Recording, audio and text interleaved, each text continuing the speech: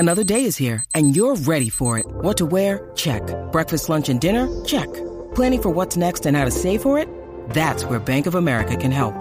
For your financial to-dos, Bank of America has experts ready to help get you closer to your goals. Get started at one of our local financial centers or 24/7 in our mobile banking app.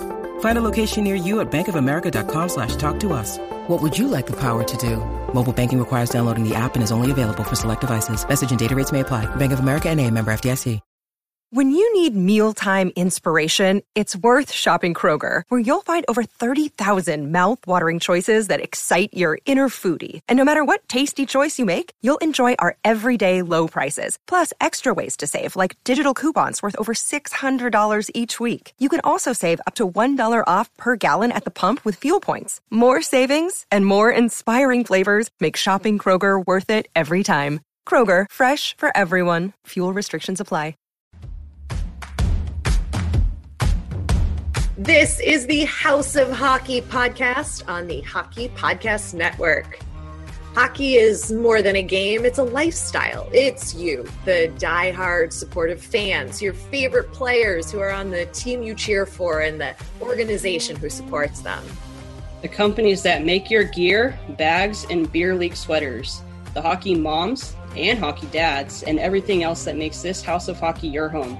Come on in. I'm Breezy. And I'm Ray Ray. And this is our house.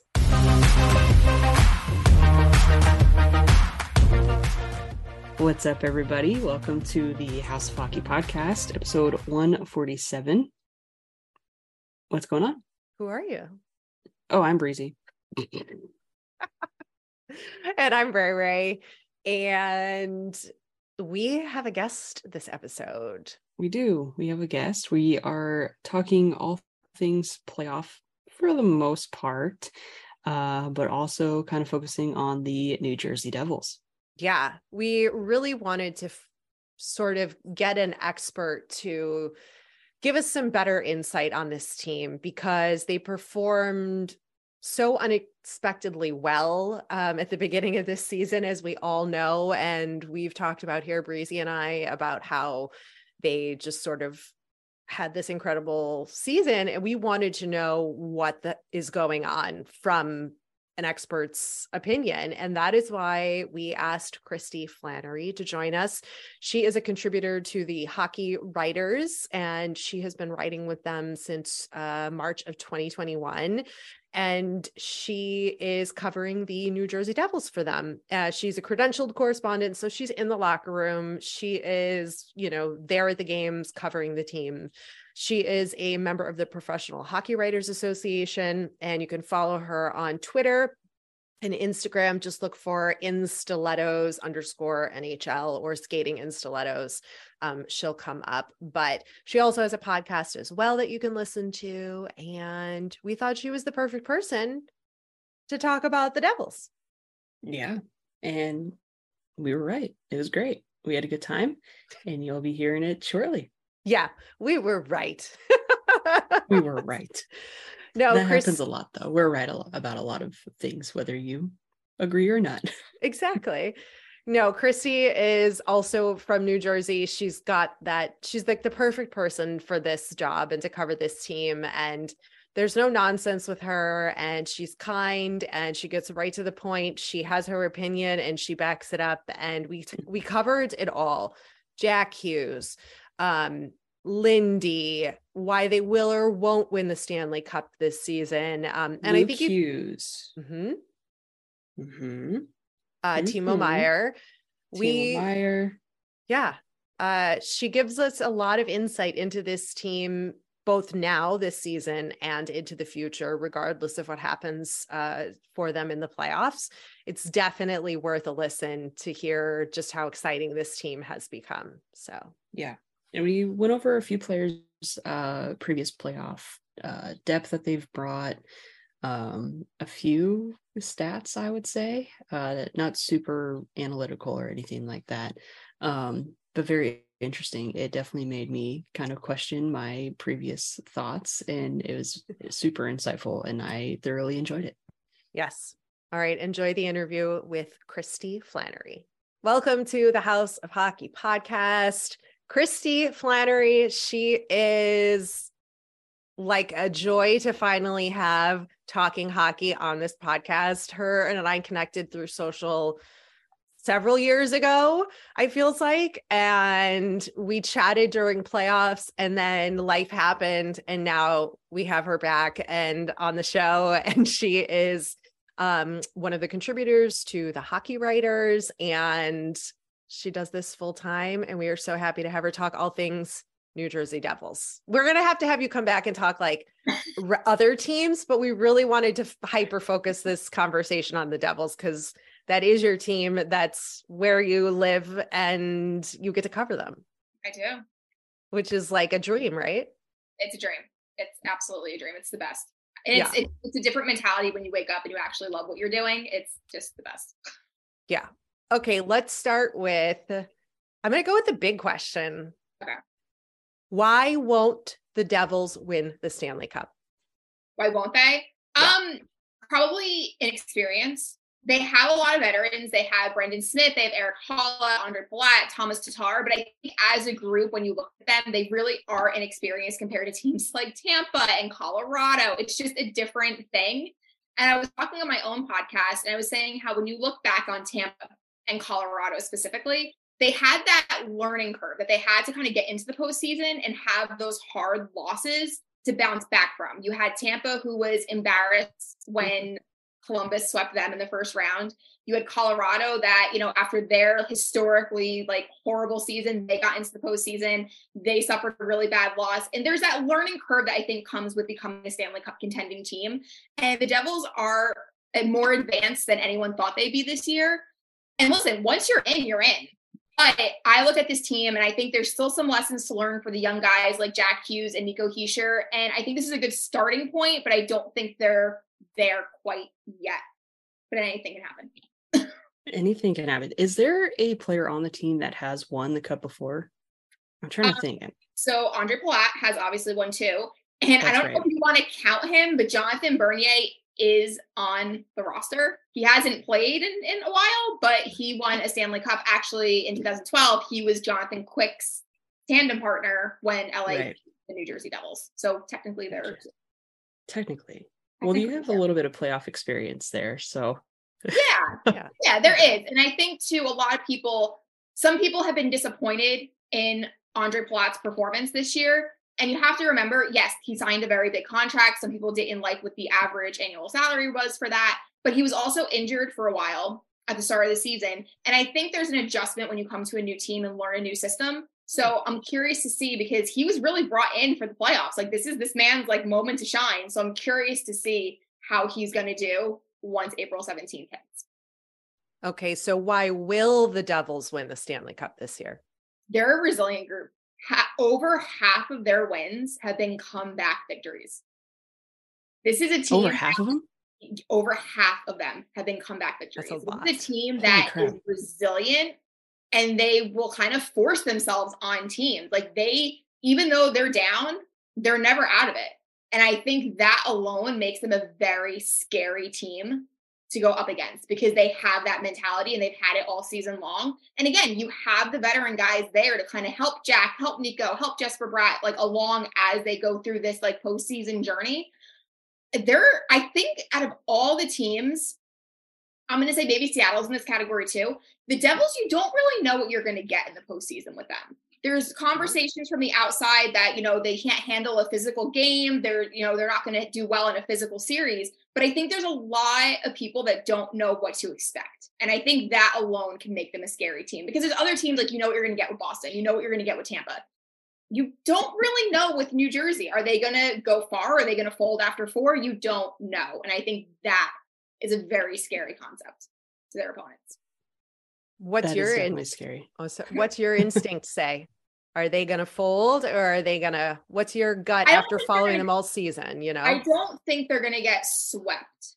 I think the Rangers, I think they could do well, because I think they're actually pretty evenly matched, to be honest with you. I think that but you have to remember too, the Rangers are not the Devils. I think from the outside, a lot of people think they're on the same trajectory, and they're not. The Rangers have a lot of veterans on their team. They're in a win now mode. And at the end of the day, they're not going to want to waste Shesterkin's prime like they did with Lundqvist. Like, they are in it to win it. Whereas the Devils, like I said, surprised a lot of people, made it this far. Their window's only beginning. The Rangers is more, I guess, halfway towards closing at this point with, the fact that a lot of their main players are over 30 years old. I think that the Devils will do well against them because for some reason, Shesterkin gives the Devils give Shesterkin a hard time.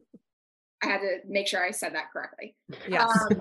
Whereas, and also put that tri-state area jab in. So yeah. Well, okay. I mean, it's statistics. It's not even okay. It's stats. Shesterkin does not play his best with New Jersey, and we've seen it. Some teams just have players' numbers, and vice versa. Mm-hmm. Whereas I think the Islanders, if the Devils can jump over Carolina and get that number 1 spot in the Metro, I think the Islanders would be a hard time for the Devils. I think Florida could be a hard time for the Devils. So I think it really depends on the matchup.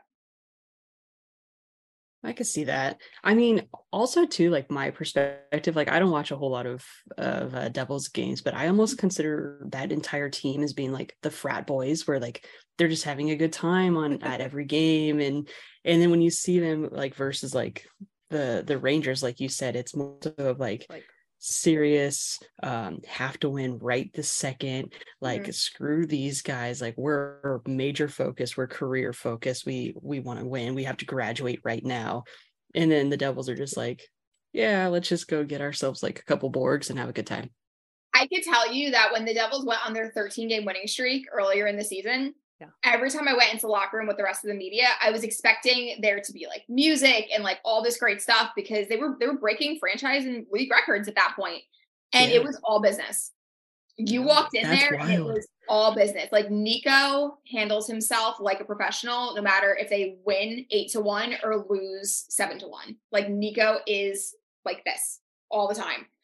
You have Brendan Smith. Like there's a lot of guys there that their whole, I guess, mantra this year is don't get too high, don't get too low.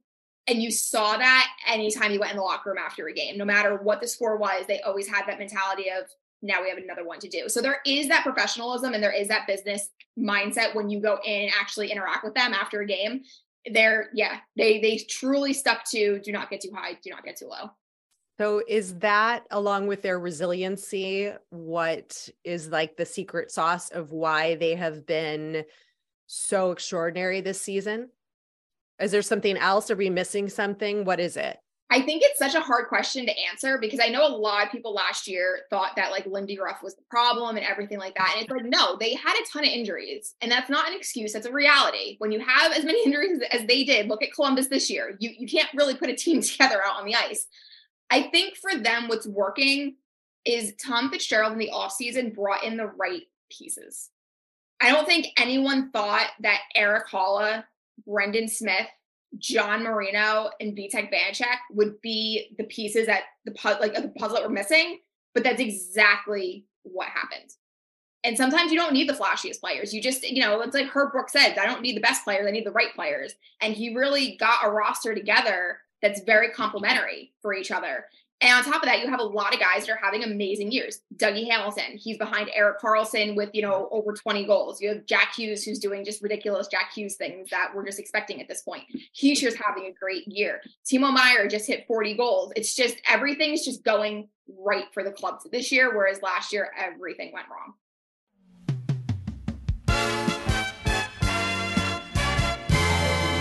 This week's episode of the House of Hockey podcast is brought to you by... It's NBA playoffs time. That means big hoops action with DraftKings Sportsbook, an official sports betting partner of the NBA. Get in on the excitement of every game with the touch of a button. New customers can make a $5 pregame moneyline bet and score $150 in bonus bets if their team wins. Plus, everyone can score a no-sweat same-game parlay every day during the NBA playoffs. Open the DraftKings Sportsbook app, opt in, and place a same-game parlay on any NBA game. If it doesn't hit, you'll get a bonus bet back up to $10. Download the app now and sign up with code THPN. That's THPN for the Hockey Podcast Network. New customers can make a $5 pregame moneyline bet and score $150 in bonus bets if their team wins. Only at DraftKings Sportsbook with code THPN. Gambling problem? Call 1-800-GAMBLER. In Massachusetts, call 800-327-5050 or visit gamblinghelplinema.org. In New York, call 877-8-HOPE-NY or text HOPE-NY. That's 467-369. In Kansas, call 1-800-522-4700. On behalf of Boot Hill Casino and Resort in Kansas, 21 and older in most eligible states, but age varies by jurisdiction.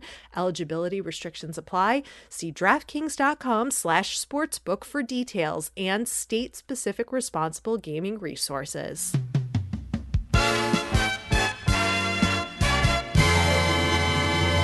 And then you have Luke Hughes that's coming in. How do you think that's going to, I mean, are you going to have like another Sedin brothers kind of on the ice where they just have like these no-look passes? Like, I try to keep myself very realistic when it comes to the young guys coming in, especially young defensemen, because everyone knows young defensemen take a long time to fully develop. Not every defenseman is going to run in and be Cale Makar, and by 23 years old could literally just retire because he's won everything under the sun at this point. Yes. Luke, for me, it's going to be interesting because I think when it comes time for training camp next year, you have to think Damon Severson and Ryan Graves are both UFAs at the end of this season.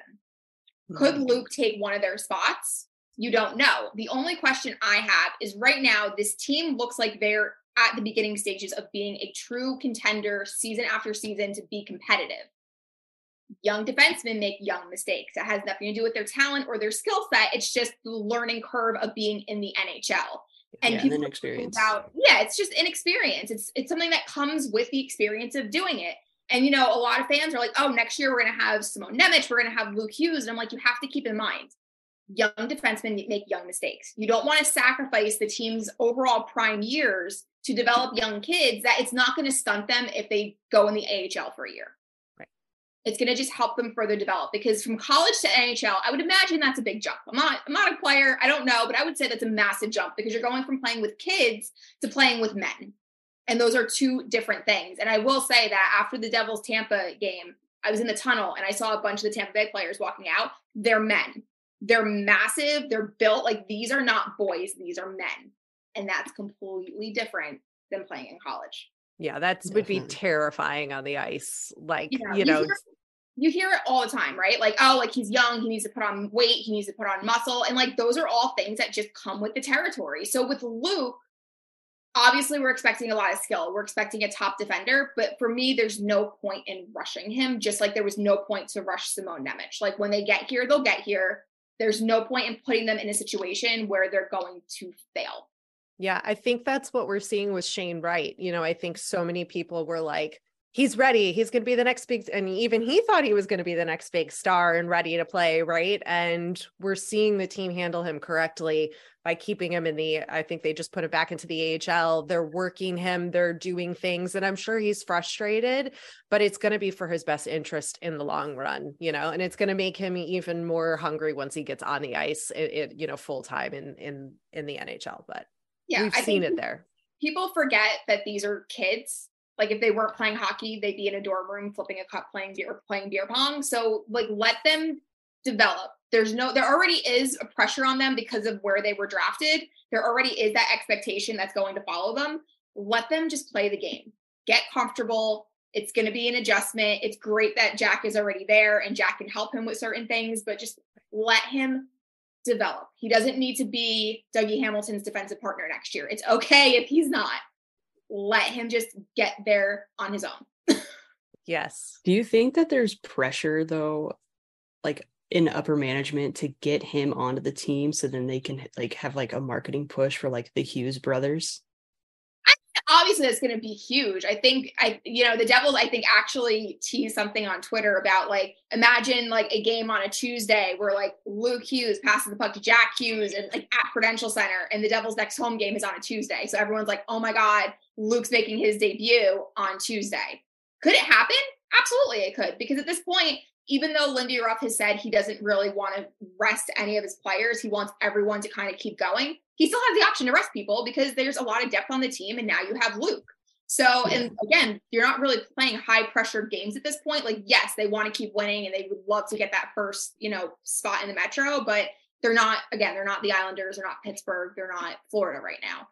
I personally love the storyline that Jack is actually 1 point shy of tying Patrick Elias for most points in franchise history. All my thought process is that if Jack is held off the score sheet tonight against Boston, he comes home on Tuesday, ties the record, beats the record, becomes the record holder, and has Luke on the ice with him. Like that for me, from a writer's standpoint, is like the storyline that everyone would go nuts for. Absolutely. Oh yeah. Everybody would love to see that. That would be huge. Could we go back to Coach Lindy for a second? Because one of the other big stories that we were seeing at the beginning of this season was your fellow fans, because you are still a fan too, but you are professional. But there was chanting from the fans, fire Lindy, and then sorry Lindy, in the first, 20 games of the season for them. What is the deal with the fan? What is the deal with that?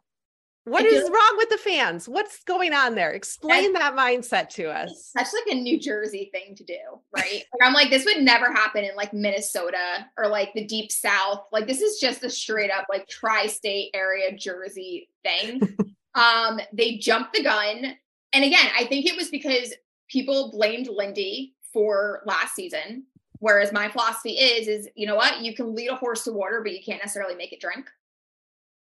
I don't know why people outside of the room felt that it was his system that was the problem, because it's basically the same thing this year. So you know that that wasn't the problem.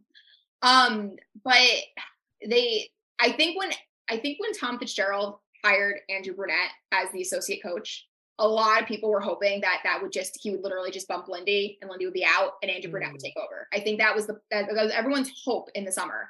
And when Tom Fitzgerald came out and said, Lindy's my guy, I'm sticking with him, fans were not happy because that's not what they wanted. And when the team lost their first two games, one of them being against the Philadelphia Flyers, by the time they got back to Prudential Center, fans were just done. They were over it. They were done. And if there's one thing that they do in New Jersey is they will vocalize how they feel about something. So, but you know what? Lindy handled it so well. When he was asked about it post-game, he basically said, like, it's my responsibility to get this team to win. And he's always been like that, which is why even last year I said, I really like him. I think he's very honest. I don't really ever see him like putting the blame on people unnecessarily to kind of like save himself. I think he's very much like, that's on me. And the sorry Lindy chants were just hilarious. I remember sitting, I was in the press box and I looked over at somebody. I'm like, are they saying what I think they're saying? I was like, is that what's happening right now? And like afterwards, Lindy's like, hey, like one day, like we'll go get a beer with the fans and it'll be just like a ha moment. But this is a guy that has a good chance of winning the Jack Adams Award this year. Yep. Like that's who you were booing. I would say without a doubt, he's going to be a finalist. It's really going to come down to him and Montgomery. And if you look at last year to this year, depending on how your perspective of the award, he should win it because Montgomery inherited a veteran winning team. That's true. Yeah. Lindy had a bunch of youngsters and then had a couple off-season acquisitions that he had to get into the system and make it work. So depending on how you look at the award, it would be Lindy. Look at their goal differential from last year to this year. It's insane. Yeah. Yeah. I'm like thinking about it. I'm like, holy crap. Like you're making me realize a lot of things right now. I'm so happy for that. Well, because we talked about it. We talked about it in the media room the other day. And I was like, just because of Boston's historic like season, I would think that it's going to be Jim Montgomery. And a couple guys were like, yeah, but look what Lindy did with this team. It's one thing to inherit greatness. It's something different to turn something around the way that he did. Because he goes, they were a top 5 team, top 3 team in the league, basically all season long. It's not like this was the Blues when they won the cup where in January they were at the bottom and then they turned things around and really like snapped into it. The Devils have been consistently good all year. I don't know that Montgomery totally inherited like a fully winning team. I think they definitely had a little bit of, they brought in some different players. Yeah, he might have, like you could look at it that way, but I don't know. I've seen Boston play this year enough and a lot. And there's just something different about the guys. I don't think we can credit Montgomery for it, but I think there's just something different that switched. And I think Foligno is a really, really big part of that. I don't know. So I don't know. I'm not, I don't think Boston was as winning as they were last year. I mean, yes, they have a lot of much more veteran players, the two goalie, they've got all the pieces, but I don't think they were playing to their optimum last season. No, but I think what it is, and when I meant that was you have a team that has like Jesper Boquist, which if you're not watching the Devils, you have no idea who that is. You have, again, goaltending that you really had no idea at the beginning of the season what you were going to get out of the goaltending. And then you have Boston, and it's like you have David Krejci, you have Brad Marchand, you have Patrice Bergeron, you have Charlie McAvoy, you have Taylor Hall, who was a former Hart, MVP. So there's just, in the scheme of like listing players, you would give the edge to the Boston Bruins that they're a more veteran, they're a more established, more proven team when you have the Devils that really their main guys have not won anything. That's fair. That's totally fair. Yes. That's what I actually meant. I probably didn't explain it right. No. It's like inheriting a team of like Stanley Cup champions. And it's like Nate Baxter, Jesper Boquist, Miles Boyd. Like, let's put a team together. Yeah. The Bruins definitely have more like marquee names. Miles Boyd is a big, I mean, you look at it and like, you can recognize almost every single name on the Bruins roster, but like everyone else, like you're always just, or even like Tampa, only because they've had so much success in the last few years. But I feel like this is probably a very unpopular opinion, but like they're going to crash and burn in my opinion. And it's going to be like, everyone's going to like lose their mind over it and be like, they should have won regardless of the President's Trophy or whatever. Like we all know that is somewhat of a curse. But, like, you think the Bruins are going to crash and burn? The Bruins are definitely going to crash. Oh, okay. Got it. Yeah. And then you look at a team like the Lightning, where it's like, again, my personal perspective, it's like these young guys who are just having a good time. And you don't know a lot of, I mean, like, like a Jack Hughes and, like a Miles Wood, only because of his face, really. Like he looks like a Franco brother, so we get it. Yeah. Yes, exactly. So like, but then you look at, like, my personal opinion, like I think the Devils are going to do better than the Bruins, and it's a very unpopular opinion, but it's only because when you have teams that are stacked with so many like all-star names, I feel like they have a lot to prove, and then they always end up coming up short. And I don't know why I'm holding my hands like this. This is just very awkward. Just ignore Antony crawling in the background. Go ahead. I think too, when you look at Boston and New Jersey specifically, all the pressure is on Boston. No matter what happens with New Jersey, their season is a success. They can get swept in the first round. Doesn't matter. Their season was a success. Whereas if Boston gets eliminated in the first round, it's failure. So I think there's a difference between having all the pressure on you and then just playing with house money and saying, you know what, we're just going to go out there. We're going to try and win a Stanley Cup. And if we don't, we're going to come back next year and we're going to be stronger and we're going to be better and we're going to have more experience. Yeah. Right. Yeah, that's a good perspective. All right, talk to us about Timo Meier and what is he say? Give me Timo. What's he bringing to this locker room and to this team on the ice? Off the ice, he's very similar to Nico. The first time I spoke with Timo, I sat down, I said, you're Nico, like in 3 years. I don't know if it's a Swiss thing, but very professional, it has to be. Very nice. Yeah, I'm like, it has to be just a thing. On the ice, oh my God, he's another one. There was so much pressure on him. And I had people like DMing me after like 2 games. And they're like, oh, this was like, he's a bust. He's a failure. Stop it. It's been 2 games. And I asked him if San Jose's system is similar to New Jersey's. And he was like, no. He said, not even close. So you have, again, you're dealing with the adjustment of learning on a new team. You don't really have time. It's not like you have a training camp to adjust. You have to just go in and do your best. And for him, it's about finding him the right line mates. Because originally everyone thought he was going to be with Jack. Jack needed an elite winger, an elite shooter to play with. And Meier's been on the third line. And you know what? It's been working. And at the end of the day, when you're on the third line and you have a second line that has Jack Hughes and Jesper Bratt and a first line that has Nico Hischier and Dawson Mercer, you have depth. Your opponent's top defenders can't defend all 3 lines. So it's not bad to have Timo Meier on the third line. It's really not. It's giving you so many more options, and it's making it really hard for the opposing defense to figure out who they need to cover because there's threats on all 3. He's really been making an impact on the power play, which is one of the reasons I think they kind of brought him in too. But yeah, he's slowly adjusting. You could see it kind of more and more. He's definitely coming into himself. And the rule of thumb when I talk to players and coaches is when it's somebody joins a new team, 15 to 20 games. Usually it takes 15 to 20. And funny enough, I think it was 20 games from when they traded for Timo Meier to the last regular season game. So by playoffs, he should be fully acclimated to Devils hockey. And that's going to be really, really fun to watch. Yeah, because I think a couple episodes, Brucey and I were like, maybe it takes like a week or two to get adjusted to the team. It's not 20 games to get adjusted. We were a little off. But well, I mean, I've talked to like Tomas Tatar and like Ryan Graves, and like they always say, like year one in general is like an adjustment and kind of like my word, a struggle, not their word. I'll take that as mine. Whereas it's, year two, like look at Tatar. Tatar year one, he was okay. He was okay. I mean, the whole team was just okay as a whole. Tatar's on the first line right now. He's playing exceptionally well. Him, Nico Hischier, and Dawson Mercer were a force for like a handful of games. They were so good. And he's like, you just get more comfortable year two because it's on the ice. It's off the ice. It's figuring out where you're living. There's so many factors. And I think from an outside perspective, people don't understand that. And it's like, oh, they played 4 games and they're not scoring goals. So like we traded Fabian Zetterlund for nothing. Stop it. Don't jump to conclusions like that. Yeah. Stop it.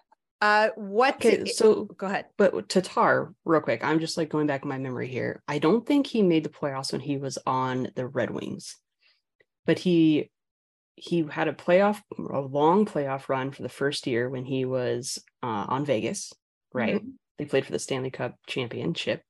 Mm-hmm. And he also, before he got traded to the Devils, he did a Stanley Cup run with the Canadiens. So do you think that he can bring extra depth with just those 2 years of experience? Yeah. Making it that far? Yeah. So he plays, I had to look it up because I didn't want to misquote anything. He has 40 games of playoff experience under his belt.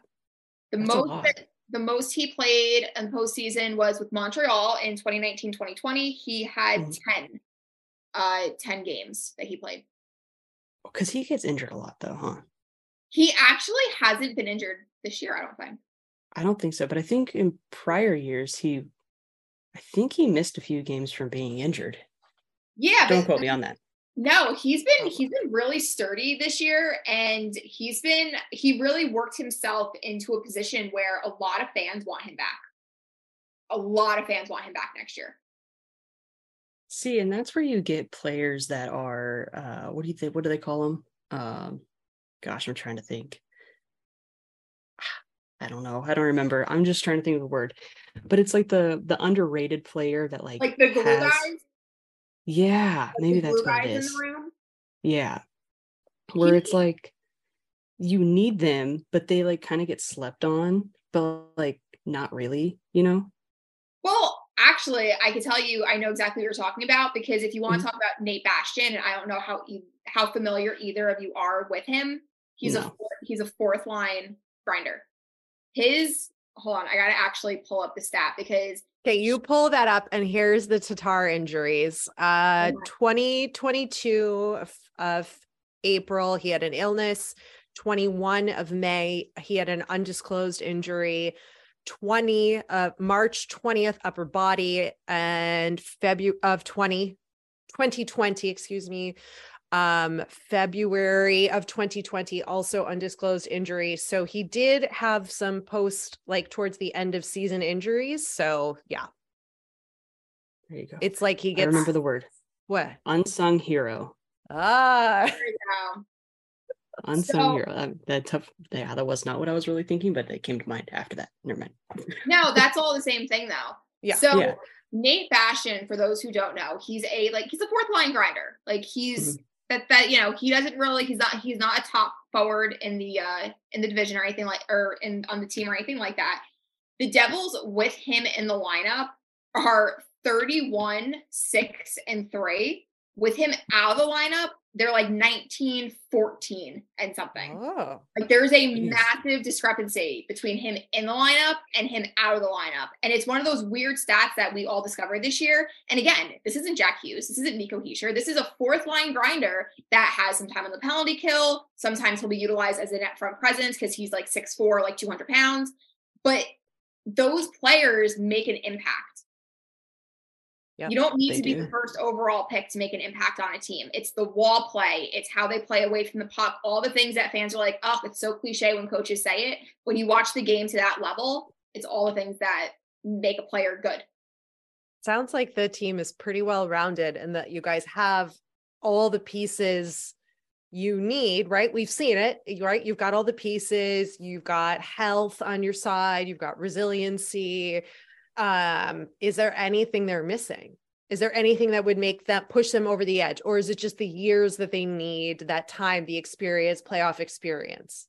I think it's the experience. And I also, I would like to see maybe another physical player in the forward group. Because besides McLeod, Bastian, and Wood, Hall plays a physical, game, but Hall is not that big of a guy.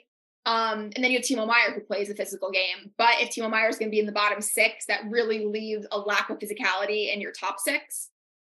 So maybe just that. I'm curious to see how they're going to handle a physical matchup. That's kind of where my question mark is at this point with them. Okay.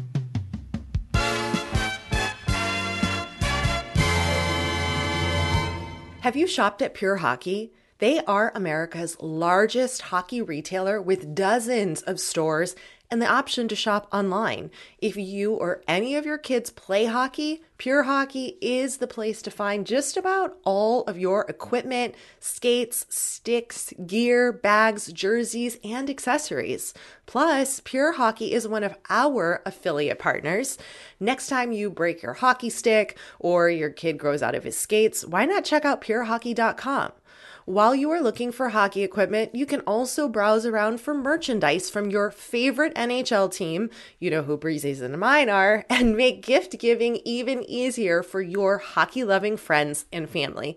And do us a favor, use our special link for purehockey.com when you browse the site and make a purchase, because we'll receive a small commission, which helps me and Breezy create this podcast.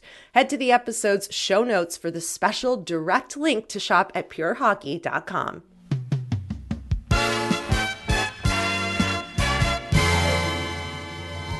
We have one note here, and it says, why should we root for the Devils? Why should fans root for the Devils? Why should we shoot the Devils? Why should we shoot the Devils? I don't know. I read shoot the puck. I don't know. Honestly, they're a fun team. It's a really fast team. They're very speedy. They're dynamic right now. You have Jack Hughes, who I think a lot of people forget when he was first drafted. He was advertised as a player that can shoot the puck, make his teammates around him better, really be a passer. Nobody really was talking about Jack as a shooter when he first came into the league, and now he has 42 goals, and it's like, oh, all of a sudden, like, Jack Hughes can shoot the puck too.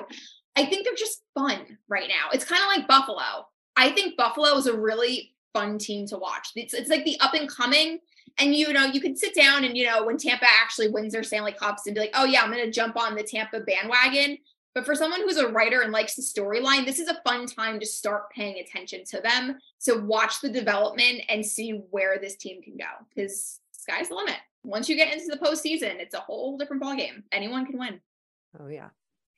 Okay, one more question. I'm sorry. No. Any interesting stories, funny locker room things you can share? Anything that you think is appropriate that wouldn't break confidence with your relationship? Dawson Mercer, I can confirm Dawson Mercer is as nice and sweet as he seems to be. For some reason, anytime I tweet about Dawson Mercer, it's like it's like my best tweets of the season. Everyone loves knowing about this kid. I can confirm he is just as nice as everyone says. Whenever I talk to him, I'm like, okay, like, thanks for your time. And as I'm walking away, he'll be like, thank you, like, have a great day. And I always get taken aback because he always makes sure to say that no matter who he talks to. That's how he ends the conversation with you. He's so nice. Thomas Tatar is currently my favorite because after a practice, I knew I needed him for an article. And I walked into the locker room and thankfully he was sitting at his stall. And I went over to him and I said, "Do you have a few minutes?" And he immediately stood up like most of them do.